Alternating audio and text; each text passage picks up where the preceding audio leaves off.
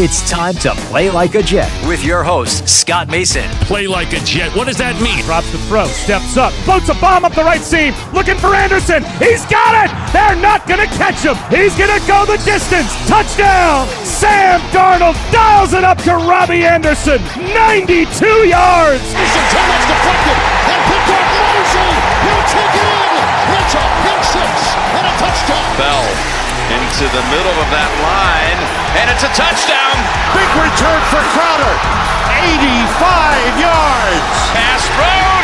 There was contact with the quarterback, and it's incomplete. They got pressure on Prescott. It was Adams who came blitzing in. Hill hit immediately when he got the handoff. You know that's The Q-inator. oh my gosh. Listen, thank you. From the TOJ Digital Studios, this is Play Like a Jet. My name is Scott Mason. You can follow me on Twitter at PlayLikeAJet1. And this is the weekend mailbag. So, of course, for that, we bring in the owner, the operator, the lead reporter, the whole shebang over at JetsInsider.com. Of course, above all of that, a very big deal, Mr. Chris Nimbley. Chris, how are you, my friend?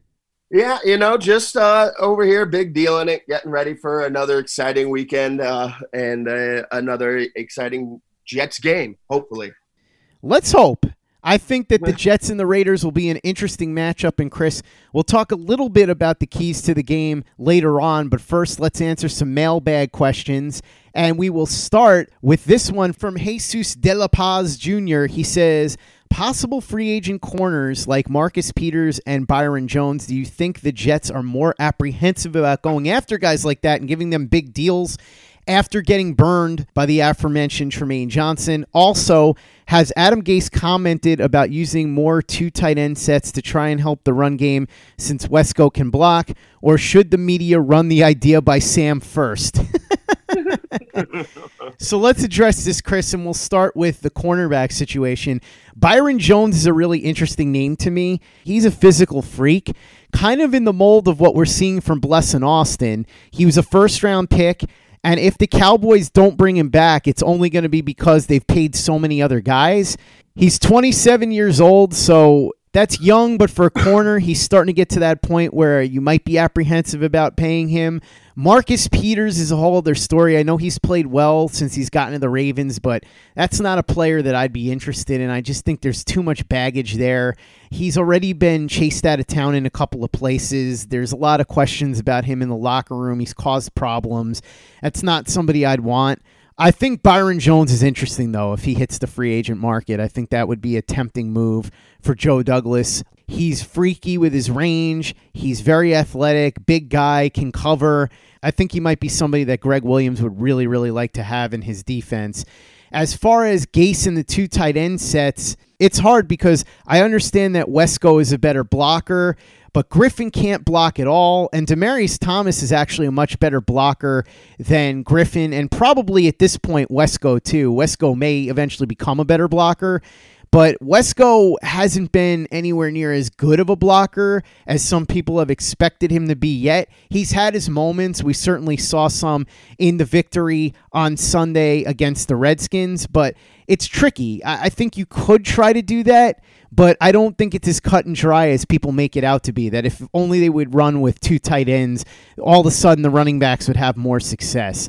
I just think that offensive line is not conducive to the way that Le'Veon Bell runs. They're going to have to make some changes in the offseason, and while I'd be willing to try a bunch of different things, I'm not so sure that the two tight end sets are going to be that helpful to the running game. Yeah, with the let's start with the cornerbacks there. With Marcus Peters, the biggest thing, I agree with everything you said about him, but the biggest thing to me is just the inconsistency with Marcus Peters. Mm-hmm. And you're going to get some of that with his style of play because he's a gambler, and I love and appreciate that he's a gambler.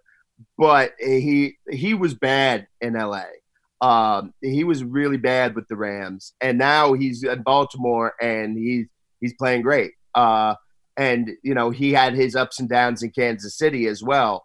I absolutely loved him coming out of college, and I loved him at first with the Chiefs, but then he started dropping. And to pay big money to somebody like that is is iffy enough, and then you add in the other concerns, I would think that they'd be scared of that. Byron Jones, I've been talking all season about this, that would probably be my number one target in free agency, depending on, if a offensive lineman shakes free, what offensive lineman. But because number one, you go ahead and you spend money on him, get him, and you can focus your draft attention and capital on the offense.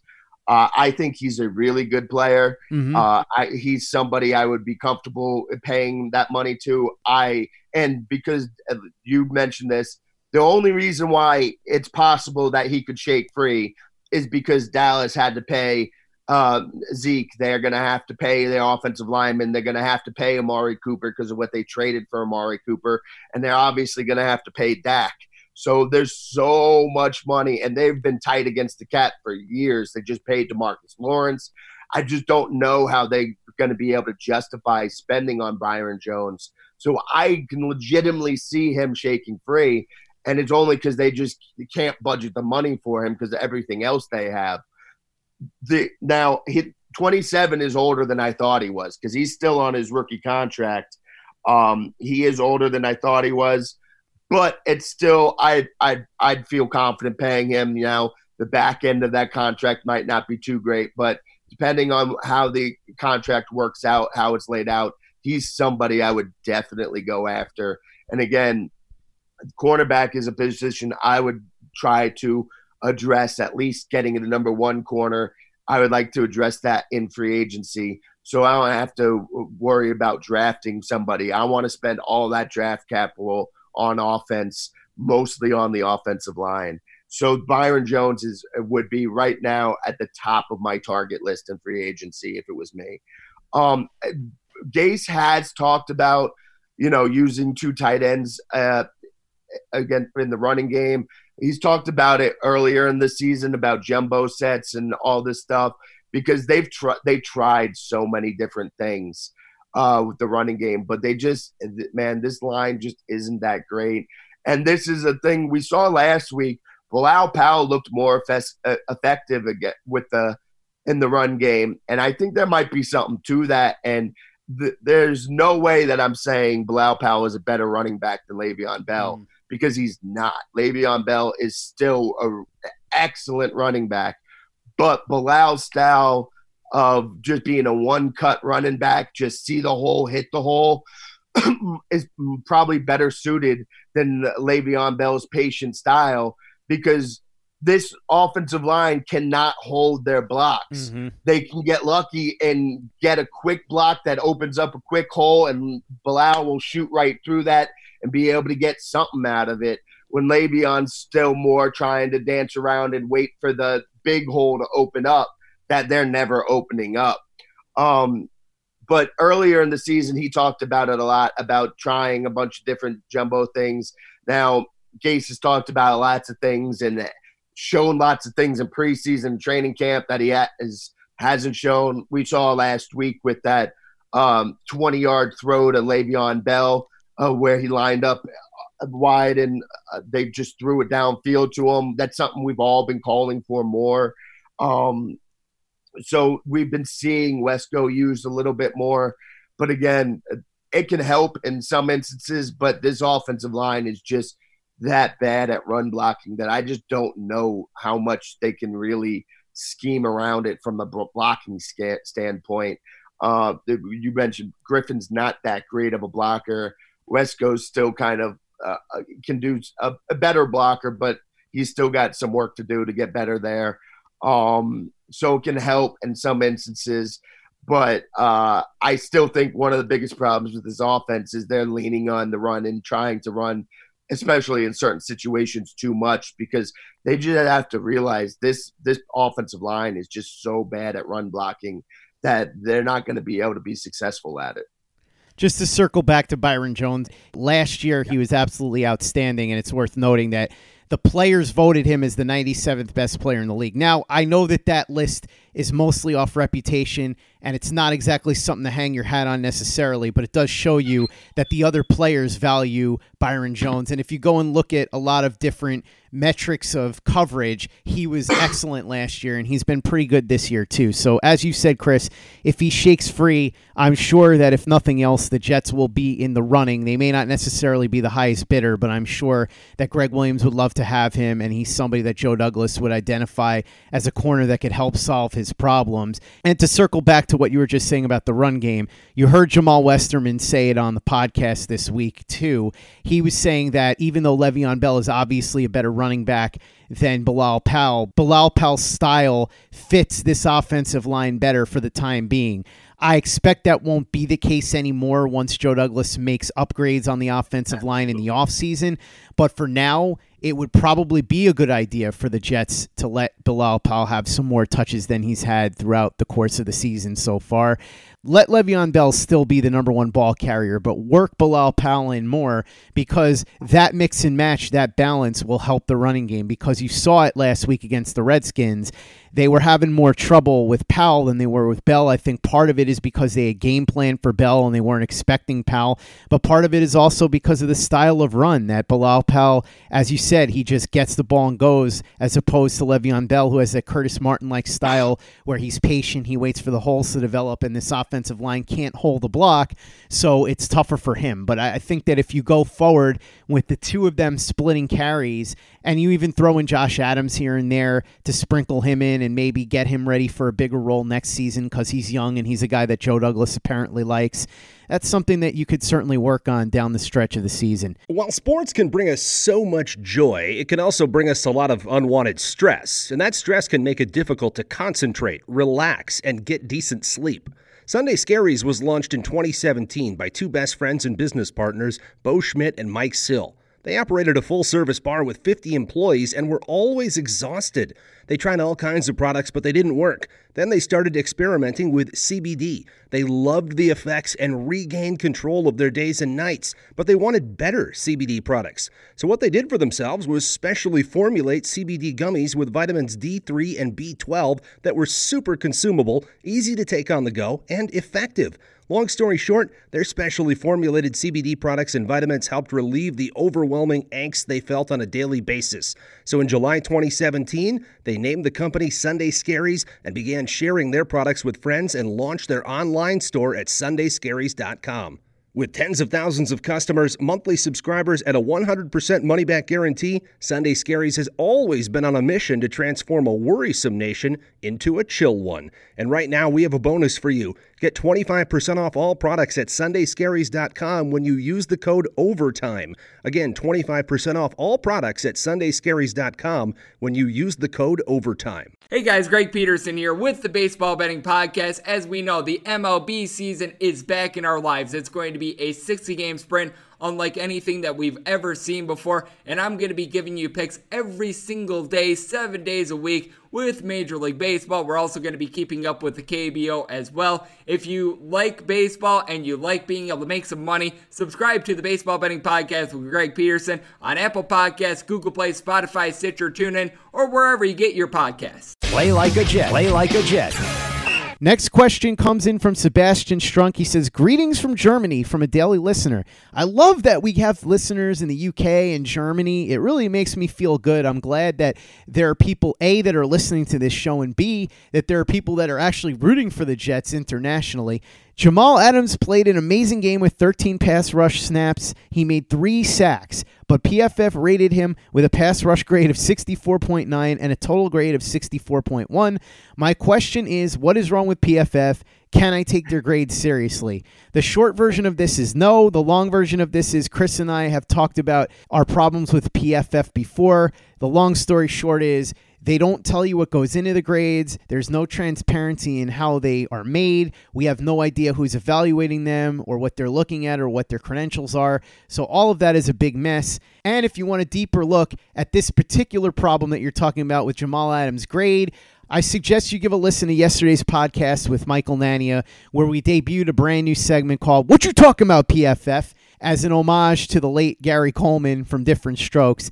where each week we are going to break down one ridiculous instance of PFF having no explanation for an absurd grade. And this week we talked about the one that you just mentioned, the Jamal Adams grade. So that's the short answer to that. But no, you can't trust their grades. I do think that you should listen to that, though, because if nothing else, you'll get a kick out of how Michael and I take apart PFF. Next question comes in from Peter J. Dillard. He says, gentlemen, with all the talk about Jamal, I really don't want to trade him. But my question is, what's been going on with Marcus Maye? On some plays, he looks like he's making business decisions not to tackle people. Also, will next year's draft show us what we need to know about Bam Bam Douglas's ability to evaluate players? Will we know about his GM skills and his draft skills? So let's start with the first part of that. I've noticed that with Marcus Maye. The last couple of games, he's taken a bit of a step back. I'm not entirely sure what's going on. I don't have any intel on this. I wonder if part of it is that he's playing with a lingering injury, because we know with Marcus Maye, he tends to get hurt a lot. So it could be something where he's banged up and maybe he's not telling the coaches, or it's being kept under wraps and it's not super serious, but it's something that he's dealing with. I'm not entirely sure. I think it's something to monitor, though. He certainly started the season very strong, played some of the best football of his career, but he's taken a step back the last few weeks. So I don't really have an answer exactly for what's going on with Marcus Maye, but I did notice the same thing you did, Peter. As far as the other part of this, I think we're going to start to get a part of the picture with Joe Douglas with this draft. I don't know that one draft is enough to tell you if Joe Douglas is an elite talent evaluator or if he's not cut out for the GM role. Obviously, we know the stories from where he's been previously, especially in Philadelphia and Baltimore, where there's a long list of really productive players that he was responsible for recommending, at least according to the people that I spoke with that cover those teams and who tend to know what's going on within those organizations. I think it'll begin to give you a picture of what to expect from Joe Douglas, how he wants to build this team, what its identity is going to be. I expect a lot of investment in the offensive line. The question is going to be, can he find a way to do what he did in Baltimore and get players like Marshall Yanda? If you remember, third-round pick, one of the greatest guards of all time now.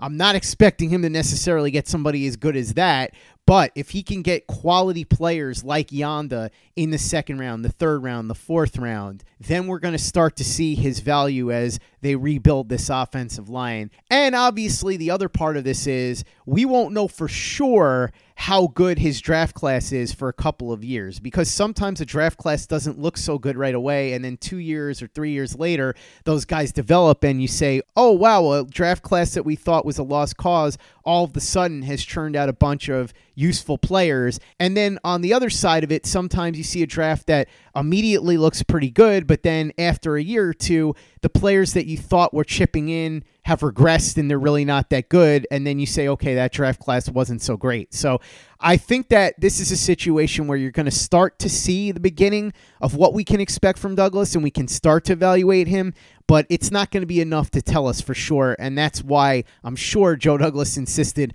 on a 6-year deal, because he doesn't want it to be 1 or 2 drafts and then they make that determination. Yeah, okay. So with Marcus Maye, I've noticed a lot of things too, but the one thing that I will always say, and you got to be careful and be hesitant about judging safeties, especially free safeties, off of the broadcast. Because there was times earlier in the season where similar things with Marcus popped out at me, and then I went back and I looked at the All-22, and I was like, oh, this explains it.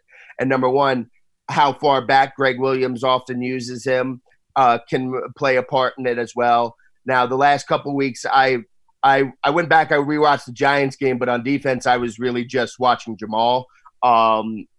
Jamal, you can judge much more off of just the broadcast, because he's been playing so close to the line this year that you see all that on the broadcast. With Marcus Maye, with all free safeties, you can't. It's really, really hard, borderline impossible to judge them off of the broadcast view. I have noticed some things the last couple of weeks with Marcus Maye. I didn't go back this week. Is kind of crazy, so I didn't get to go back and watch. But I did make a note as I was watching the game to look at this. So it is something that I will I'll probably go back either later today or tomorrow and take a look at it, and I'll have a better answer for you. But there is sometimes it's the angle, and sometimes that's because of how far start he is. You think back to earlier in the season when they played Cleveland and Odell had that huge run and everyone was crushing Marcus Maye for that. Well, he was so far back and Odell had such a wide open field that whatever direction Marcus Maye had to guess, and whatever direction he guessed, the Odell had more than enough room to go ahead and make a play. So if you watch the All-22, sometimes that stuff will pop out and you can see and understand it. I'm not saying that is necessarily the case the last couple of weeks because, like I said, I haven't gone back and looked at them yet, but I will. But there has been some things that have popped out to me, and it doesn't seem like he's been playing as great these last couple of weeks. I just don't have the answer to it because, like I said, I haven't gone back and looked at him specifically there. As far as with Joe Douglas, what this next draft will tell us, I think mostly what this next draft will tell us about Joe Douglas is really his team-building philosophy. Mm-hmm. As you said, it's going to take a while for us to know how the players pan out. There's also, you got to factor in that this team has so many holes that it's going to be hard to really accurately judge him just off of this because they got so many holes to fill and so many needs that need to be replaced. So he's got a really tough job ahead of him, but it will tell us more about his philosophy. And a lot of that, again, we already know. I've been telling you since before he even got hired. He's an offensive line guy, believes in the trenches. He's going to go hard after the offensive line. It's going to tell us more what he values most, what he puts the biggest emphasis on, because this year he's going to look to address building blocks. So that's going to tell us a lot about Joe Douglas.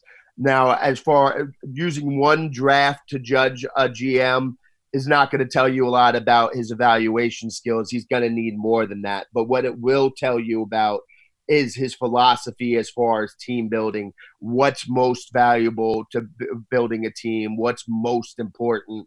You got the quarterback, so you're going to need to address the offensive line. You're going to need to probably get him a receiver, especially in a receiver class this good, might be the best receiver class in the history of time. And that's not hyperbole. This receiver class is that goddamn good. So you're going to see that's what this offseason and free agency and the draft is going to tell us about Joe Douglas. It's going to tell us about his philosophy and team building values way more than it is about his skills as an evaluator. That takes more time. Hey guys, this is Greg Peterson, host of the podcast Hoopin' with Hoops. Despite the fact that college basketball is in the offseason, it's never too early to get a jump start on taking a look at these teams because there is now 357 of them for the upcoming 2020-2021 college basketball season. I'm going to give you guys a deep dive on every last one of them, keep up with all the transfers in college basketball, and so much more. You are able to subscribe to Hoopin' with Hoops on Apple Podcasts, Google Play, Spotify, Stitcher, TuneIn, or wherever you get your podcasts. Play like a Jet. Play like a Jet. Next question comes in from John Flesh, and there's a follow-up to this from Gus Toon. He says, has Gase finally realized that Bell is a dangerous receiving weapon, especially out of the slot, and that Powell is and always has been a quality running back who needed more touches? Was this newfound creativity on offense a result of Sam Darnold's recent conversation with Gase, or did Gase suddenly have an epiphany? Gus Toon follows up with, I would like to add further to this, if a different running style like that of Powell, Montgomery, and Adams is going to be more effective, do you think this paves the way for Lev Bell's exit at the end of the season? So let's start with John's part of this question. I think that this is something that Adam Gase probably stumbled his way into. He probably started to finally realize that Bell was having trouble behind this line, and he gave Powell a carry or two, and it worked, so he just kind of kept going with it, and it kept working. He had 7 carries for 42 yards. That's successful. That's 6 yards a carry. I expect him to get more carries this week against the Raiders. I don't know that it's a product of his discussion with Sam Darnold. I could be wrong, but I don't think Sam Darnold was in there pounding the table for Bilal Powell. He may have been, but not anything I've heard. So I think it's probably just something that Gase sort of stumbled his way into. As far as understanding that Lev Bell's a good receiving weapon out of the slot, they only went to him once. I'd like to see them do it more. I'm hoping that they will against Oakland. I'm not sure if that was something that Darnold would have suggested or that Gase came up with on his own, but that is something that I think that Darnold might have suggested because it seems like something he would have liked to try. As far as what Gus asked here, whether or not this could pave the way for Le'Veon Bell's exit, here's the deal. I think the Jets would very much consider trading Le'Veon Bell in the offseason if they could get a decent draft pick because he's due to make $15 million, and they may feel that those assets could be better used somewhere else. But the problem is going to be finding somebody that's willing to take on that $15 million. Now, if you're a team that is very close and you think that you're a running back away, $15 million on a glorified one-year deal, because after that, the cap hit is completely negligible, that might be a decent acquisition for you. But the question is, what is it that you're willing to give up, especially coming off what will probably end up being Le'Veon Bell's worst season of his career? Again, we all know it's not really his fault, but it is what it is. So I think that the Jets would certainly be interested in trading Bell if they could get a decent offer because he'll be 28, making a lot of money. And Douglas and Gase would probably think that they could take that money and use it on someone else. For example, that $15 million could be used to go towards Byron Jones or Brandon Scherf for Yannick Ngakoue, players that I'm sure we're going to be talking about, especially if they do end up hitting the free agent market. But the question is going to be, can they get a team to give them anything of even reasonable value for him? I'm not so sure that that would happen. There's absolutely no chance that Sam Darnold went to Adam Gase and said, hey, we need to get Bilal Powell more touches instead of Le'Veon. Zero chance that that's what happened. There is definitely a greater than good chance that he might have suggested, hey, I'd like to throw the ball to Le'Veon Bell more. That's possible. That I could see happening. But there's no way that Sam Darnold went to Adam Gase and said, take away playing time from one of these players. There's zero chance that that's what happened. But he very well could have said, hey, I'd like to use him more in the passing game. I think that – and that's especially – I want to be very clear about this when I'm saying that maybe give Bilal Powell more touches in the run game.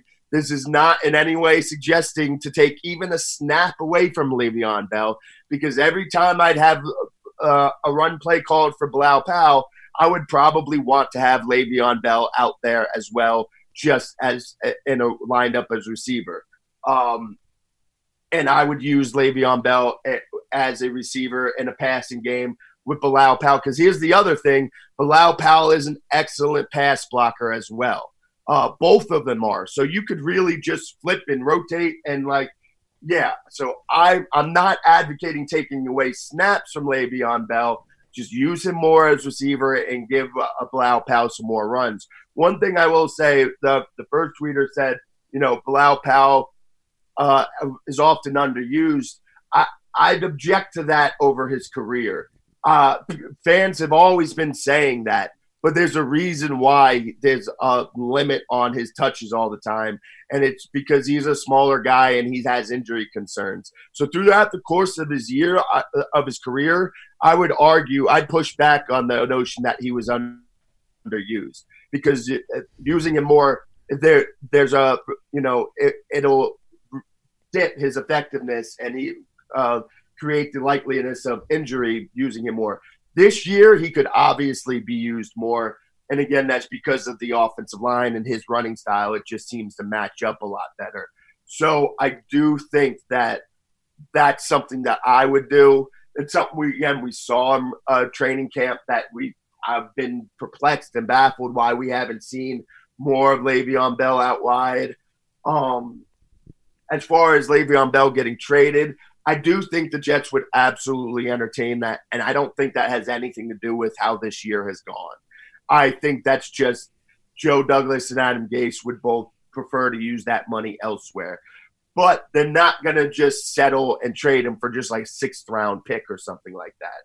So if they can feel like, maybe they'd settle for during the draft, we're in the third round, and there's an offensive lineman that Joe Douglas really likes, and let's just say the Chiefs come calling and say, hey, we'll give you our third for Le'Veon Bell, and Joe Douglas saying, well, I can get this offensive lineman, then maybe I think he'd do that. But they're not just going to just take this, give us a 6th-round pick just to take him off our hands. The reason why I say this year isn't going to have an impact on it is because if Joe Douglas gets to acquire 2 or 3 new offensive linemen and build this offensive lineman how he wants, then all of a sudden Le'Veon Bell could be a much better fit for this offensive line. So I don't think that comes into it. I just think it's that they would rather allocate that money somewhere else. But it's going to be tricky because there's not a lot of teams that are going to want to do that. Like you said, it's going to have to be a playoff team looking at a Super Bowl. Maybe the Chiefs think they can do it. Now, I know the Chiefs have given up a lot, so I'm not sure what they have left. I'll have to look into that. But that's a team that would seem to make sense for me. I could see them doing it again, but it's not going to be just take them off our hands. I definitely think the Jets may want to reallocate their resources away from Le'Veon Bell next season, but you should be allocating your resources towards going to the game tomorrow because all of a sudden it looks like the Jets are on the right track and they very well may have a chance to win this thing. In fact, I'd say they have a pretty good chance, which makes attending the game in person that much more fun. Always a good time when you buy tickets for a game and you think that the team has a real chance to win. And if you're going to go to the game, you want to get yourself some great tickets. And the best place to do that is at the Vivid Seats mobile app. You can get up to $100 off on your very first purchase when you use the promo code OVERTIME. You can use that code to buy yourself tickets for the Jets and the Raiders game this Sunday or any other event that's coming to town. The Radio City Christmas Spectacular is coming to town. There's wrestling shows, concerts, other sporting events, hockey and basketball, and so much more. You can get tickets for yourself, or you can go ahead and buy tickets as Christmas presents. Don't worry, won't tell anybody that you're getting their presents at a bit of a discount. Get a great deal on great seats right now when you download the Vivid Seats mobile app and use the promo code OVERTIME. You get up to $100 off on your very first purchase. Next question comes in from Tommy Griffinkrantz. He says, any clarification as to if it's common practice for teams to post player fines in the locker room? I spoke to Jamal Westerman about this on the podcast the other day, and he said he's never been on a team where that has happened. He said he can only speak to his experience, but he's never seen it. You heard Kelvin Beachum, who's been in the league 8 years and been on 3 different teams with a whole bunch of different coaches, say that he's never seen it. I haven't surveyed other players around the league, but I'm going to use that as a fairly safe barometer to say that I don't think that it's something that's done a lot. I know that Gase did it in Miami. I would imagine that was part of why a lot of the players were upset with him, one of many reasons why they didn't like his style. So my answer would be, I can't tell you definitively, but just based on the small sample size of people that we've heard from about this, it doesn't sound like it's common practice. Chris, you've been covering this team for about a decade, and you've talked to a ton of players. Is this anything you've ever heard of somebody doing? It is 100% not a common practice. Now, at the same time, from what I've gathered, Adam Gase is not the only one to ever do this. It's not, but it is definitely not common. More players that I've talked to have said they have never even heard of it than have said that they've heard of it. But from what I've gathered, it's not like Adam Gase is the only coach to ever employ this. The thing is, it comes across, and the players often feel like this, that you're trying to embarrass and shame the players, kind of. And these are grown men. These are adults. They don't like being treated like this. No human being would like to have their business out there. Like, Quincy, we'll just use the Quincy ones, $20,000. Nobody wants that posted for all their teammates to see. And like that, that's losing. I don't care how much money you have, to get hit for $20,000 fines gonna hurt. And then to have it broadcast for everybody in the building to see just seems unnecessary. And it seems like you're trying to use them to make a point and try to embarrass and shame them. And players don't like that. And I get it and understand it. Imagine, we always talk about don't use your workplace as a comparison to the NFL. But imagine if you went into your office and there's a board at there and everyone's fined, not $20,000 because people don't make as much money, but there's still like a $700 fine for everybody to see. And then you're getting ragged on and hearing about it from other teammates. Nobody wants that. Nobody likes that. So he did use that in Miami. That is definitely a part of the reason why people soured on him and weren't fans of him in Miami. It wasn't just that. But yeah, it's definitely not a common practice, because most players I've talked to have said they have never even heard of stuff like this.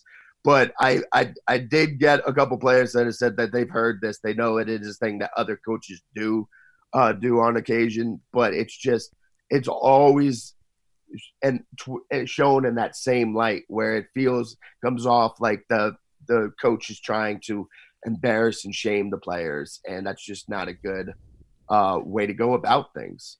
Chris, I want to end the show now talking about a little something different. I want to talk about Alan Schechter, who passed away recently, and I talked a little bit about this on Twitter, and I tweeted out the link to the GoFundMe. And again, if you have a few dollars that you can contribute to help for the medical expenses for Alan's widow, that's awesome. And as I've said before, anybody that contributes and sends a screenshot to me will be eligible to be a guest host on a future episode of Play Like a Jet, or appear on an episode of the Turn on the Jets podcast with Joe Caporoso. No pressure, though. I know that everybody's got their own bills to pay, so please do not feel obligated.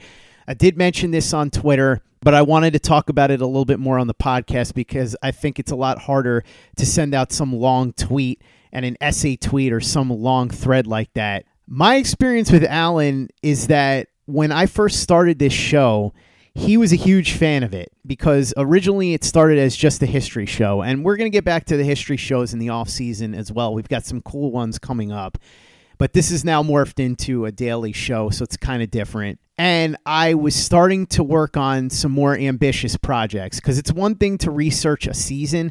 It's another thing to research a player's career. You're talking about 8 years worth of material. And if you have other obligations, it's impossible to do this all on your own. So I reached out to Alan and I said, hey, Alan, I really like your work. At the time, he had been writing for Fansided, and I know that he had done a lot of stuff for Jet Press, but I was impressed with his research skills, and I asked him if he would be willing to come in and help me research some of these more ambitious projects when we were going to have guys on to do really in-depth looks at their careers and go into areas that were going to require a ton of work and a ton of research. And without any hesitation, Alan said, yeah, absolutely. I'm totally interested. Let's do it. And at first it was weird because Alan was really shy to talk to a lot of these people as far as booking guests, as far as reaching out, as far as trying to make contact with people. He wasn't sure how to approach it. So I kind of molded him in that regard. I taught him what to do. I would give him pointers on how to approach people via Twitter, via email, via phone. And all of a sudden, he came out of his shell and he just got all excited, and he was looking for everybody he could find to try and get on the show. And we got some great guests because of Alan. I still think that the best guest that we've had on this show, and the most important one, and somebody that I'm going to be hopefully working on a project with down the line, is the legendary Wesley Walker. He did an incredible interview that ended up being 10 parts, and he talked about things that he's never talked about publicly before. And a lot of that was because of Alan. Alan was the one that was able to get him to come on the show. Alan was the one that did a lot of the research that I had at my disposal when we did the interview. Alan was a big part of the reason why Wesley felt comfortable talking to me in the first place. And there were a lot of instances like that one. But as time went on, Alan and I began to talk on a daily basis, and this went on for over 2 years. We would talk about everything. We would talk about the Jets. We would talk about the show. We would talk about comedy. We would talk about music. And it's weird because, Chris, you and I are the same age. So we remember a time when you didn't have people that you became really close friends with without ever actually meeting them, or even if you only say met them once or twice in person. That just wasn't something that you could really do. It started to come about a little bit once you had AOL Instant Messenger, and then you had MySpace and stuff like that. But really, for the bulk of our years as youths, that wasn't really anything that you were able to do. But that's what social media has done, and it's made a show like this possible because of all the people that I've been able to come in contact with, and Alan was one of them. And this show would never have been able to grow into what it's become and what I hope it continues to build upon and become going forward without Alan. He was such a warm-hearted person. He loved this show and being a part of this show. He loved doing the stuff that he did at Jet Press and Empire Writes Back, and then working with you, Chris, at jetsinsider.com, because Alan had this chronic condition for about 7 years. At least that's what he knew of. I don't know how long he actually had it, but he had known he had it for 7 years. And it was a heart problem that basically made it very difficult for him to function.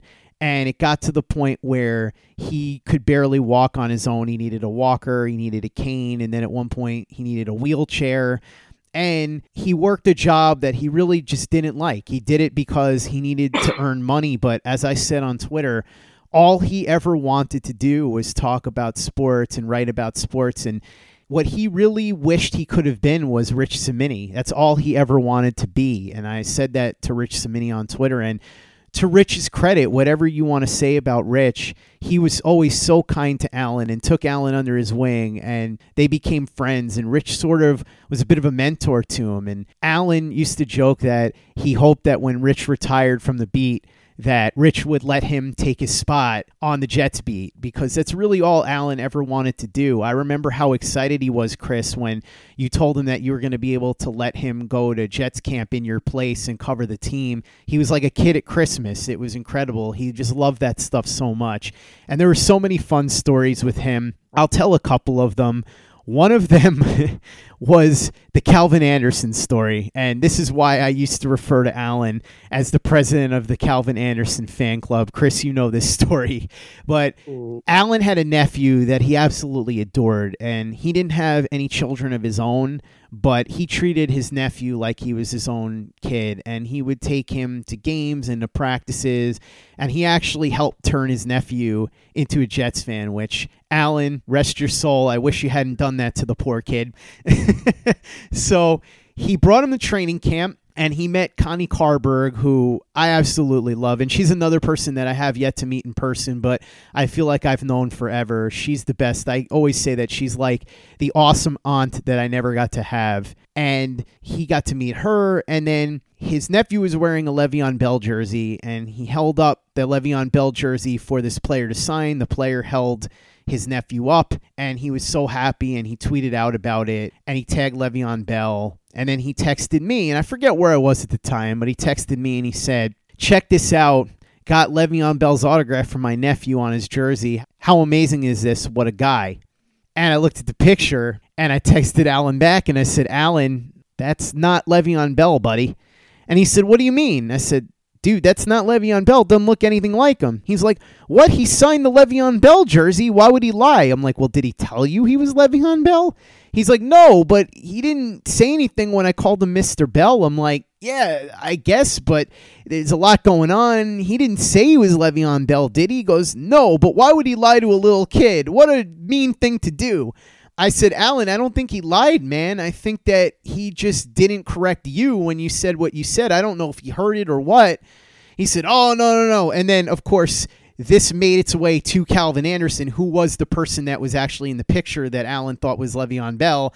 And he quote tweeted and said, trying to think of how to tell my man what's really going on here. And I laughed, and Alan was so upset about it. And he's like, oh, I can't believe it. I'm going to check the jersey. I could swear Le'Veon Bell signed it. And then he texted me back, and he said, damn it, it was Calvin Anderson. So that became an inside joke, and then I would refer to him as the president of the Calvin Anderson fan club.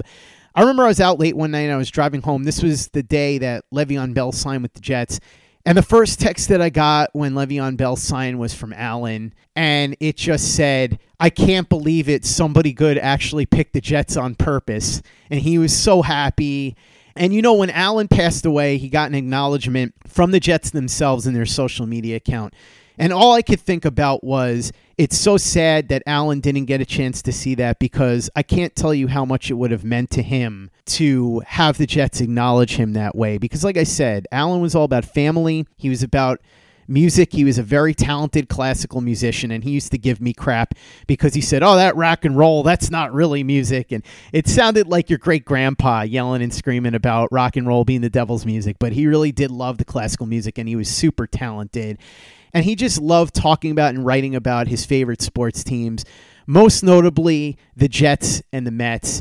And I remember when he was at Fansided and he was looking to leave because he felt like he wasn't doing enough Jets work, and he just wanted to do Jets stuff. And I remember, Chris, when you first bought the site, Alan said to me, "You got to talk to Nimbley about me coming in and helping him on the site, because I want to get out of where I am. I want to do more Jet stuff. You got to talk to Nimbley." So I said, sure. So I brought it up to you, Chris, and you said, "I'm still kind of getting situated right now. I don't really know what's going on because I just bought the site." And Alan, to his credit, and I think a lot of this is something that he learned when he was producing the show, because I taught him that if you want to get a guest booked, you got to stay on them, because a lot of these people are busy and they forget. He stayed on you. He was very persistent, and he won you over. And once you had your stuff together, you did bring him in as the deputy editor. And I'm going to bring you in a second just to talk about what your brief time working with him was like. But I feel blessed that I had Alan in my life for a relatively short period of time. It was 2+ years. And like I said, we became pretty close, even though we never actually met up in person. And it's sad because we almost did a whole bunch of times. We were supposed to, and then something would always come up. And we would always say, no big deal, next time. And I guess, unfortunately, we ran out of next times. When Alan's wife texted me a couple of weeks ago, after he had fallen a couple of times over the weekend and he was going into the hospital, I thought it was going to be the typical situation with him, because he'd gone through this a few times and he'd come out of it the other side okay, and he would go home and he would be in pain, or it would be a struggle, but he would make it through. And so as time went on and he stayed there for longer and longer, it just seemed like maybe it was different this time. And then I remember his wife updating me, and it wasn't sounding great. And then a couple of days before he passed away, she told me that she had signed a DNR, which is obviously a terrible sign. But Alan, and a lot of people don't know this, had cheated death before. There was a time a couple of years ago where his doctors told his wife to start making arrangements, and Alan pulled through. So I was hoping that he'd be able to do that. And she texted me the next day and said he's awake and he's trying to talk. And now all of a sudden, maybe he had turned things around. And then the next day in the afternoon, and this is when I went on Twitter to tell everybody, I got the text from her informing me that Alan didn't make it. And I just want to say that I got to work with him on pretty much a daily basis. I got to know him really well despite never meeting him in person. And he was such a great guy, such a passionate sports fan, loved his family so much. And he really was so grateful to anybody that would give him opportunities, to anybody that would read his work, to anybody that would spend any time talking to him about sports, sharing conversation, sharing a laugh. I can't really express in words, I'm trying to here, just how good of a guy he was. And anybody that knew him, that came across him either in a work setting or just in casual conversation knows. I mean, Nick Spano from U Stadium was talking to me about this, and Alan had told me this story, but Alan met Rich Cimini at an event that had been organized by Nick when Nick was doing a Jets radio show. This was before podcasts and everything, and Alan was a huge fan of the show, super supportive. And they had a flag football event where Santonio Holmes was there, and Alan just really wanted to meet Santonio Holmes. And so Nick, of course, made sure that he got Alan to meet Santonio Holmes. And he introduced him to Rich Cimini, who, again, like I said, Rich Cimini in a lot of ways was a hero to him, because Rich was everything that Alan wanted to be. He wanted to be able to cover one of his sports teams full time. And I'm just sad that it never happened for him, but I am glad that he was able to put out so much work and that he was able to have so much fun doing the stuff that he did. And I also am glad that he was able to connect with people like me and people like Nick and people like you, Chris, and so many others that encountered him either working with him or on Twitter or in person at Jets camp or whatever it was. But whatever your memories are of Alan, I'm sure that they're positive, because I've never met or spoken with a single person that had anything bad to say about Alan, not a single one. And that's rare. And I think that that's something that shows you the type of person that he really was. So I know that I went on talking about this for a while, but I just really wanted to put that out there because I felt like I owed it to Alan to express that. And I also feel like I owe it to Alan to help his widow be able to pay those bills that were left after he passed away. So like I said, no pressure, none at all. But if you have a few bucks to spare, if you want, the GoFundMe is over on my Twitter. And if you can't find the tweet, just tweet at me and I'm happy to send you the link. If you have a few bucks and you can contribute, that's great. Everybody has done great so far. Last I looked, we're at 8,500 of the 20,000. So we're making headway here. So if you have a few bucks, great. Don't feel pressured. If you don't, it's okay. But if you do and you send me a screenshot, one person will be picked to be a guest host on Play Like a Jet at some point and a guest on the Turn on the Jets podcast at some point as well. A really great guy, and I hope that we can continue to honor his memory in our coverage of the Jets on this podcast every single day. Alan may be gone, but his memory is going to be with us, and he may be gone from this earth, but he's going to live on in our hearts and minds. Yeah, asking people to donate money or anything is not something I ever like to do. But obviously, Alan had a bunch of medical bills and payments. I didn't know Alan nearly as well as you. I just recently started getting to know him. But I know that he was dealing with a pile of medical bills before all of this happened. And now on top of this, his poor wife is going to have to be left to clean up the mess of all this and really going to struggle. So obviously we understand if you can't, but if you can, even if it's just a couple of dollars, it would be a huge help for her and their family. And it's obviously he was a young guy still, way too young to lose a life and everything. It's a sad story, but he was a really good guy who, from what I know of him, and he absolutely loved the Jets and just loved talking about them. Everything that you said is absolutely true. So if you have a couple dollars, it would be great if you could find the link on either of our Twitter pages, or as Scott said, we'll be happy to send the link to you. There's really no amount that's too small. So that would be great, but we understand money's tight for a lot of people. So if you can't, you can't. But if you can spare a few bucks, that would be great. It would go a long way to helping his wife and his family try to climb out of this hole. And I feel like that's a good way to end this podcast, honoring Alan's memory. We talked a lot of Jets, and that's what Alan loved to do. He loved to talk Jets. He loved to write about the Jets. Anything involving the Jets, he truly loved it. In fact, his wife, Stacy, told me in a text that she wanted me to keep updating people on Jets Twitter because it was important to Alan that everybody knew that no matter what was going on in his life, he would never, ever abandon his Jets. And so I want you to remember Alan as that kind soul that loved the Jets, that loved his family, and that was kind to everybody. And like Chris said, if you have a few bucks, that's awesome. If you don't, that's okay too. But above all else, I want to make sure that you remember Alan for the great guy that he truly was. Chris, thanks so much for coming on. As always, really appreciate it. I know you've got a lot of stuff up over at jetsinsider.com getting ready for this Raiders game. And I know you're going to have plenty of material up after the game as well that fans are going to want to sink their teeth into. So why don't you give us a little preview? What do you got going on over at jetsinsider.com? Yeah, well, this week was a little crazy, so I don't have too much up there now. But like I said, I think that this game against the Raiders is going to be a excellent barometer on tell us where the Jets are. So after this game, I will be doing a whole lot to really try to see. You know, we've been talking about how much better the offense looks these last couple of weeks, but what they're going to look like against a better defense and against a better offense. So we'll have a lot of stuff up there. following the game, breaking everything down from there. And then I'm going to be from just listening to the questions we got in this mailbag, I feel like there is a lot of draft content people want to put out there. So I think I'm going to get a good head start on that. Maybe later today or tomorrow, I'll post something there. Just a couple of different things. I talked a lot about this receiver class, so maybe I'll go in depth there more and mention the offensive line. So there will be a bunch of good stuff up there in these next few days to week. Go ahead and follow Chris on Twitter at @CNimbley and at Jets Insider. Read his very big deal work over at jetsinsider.com.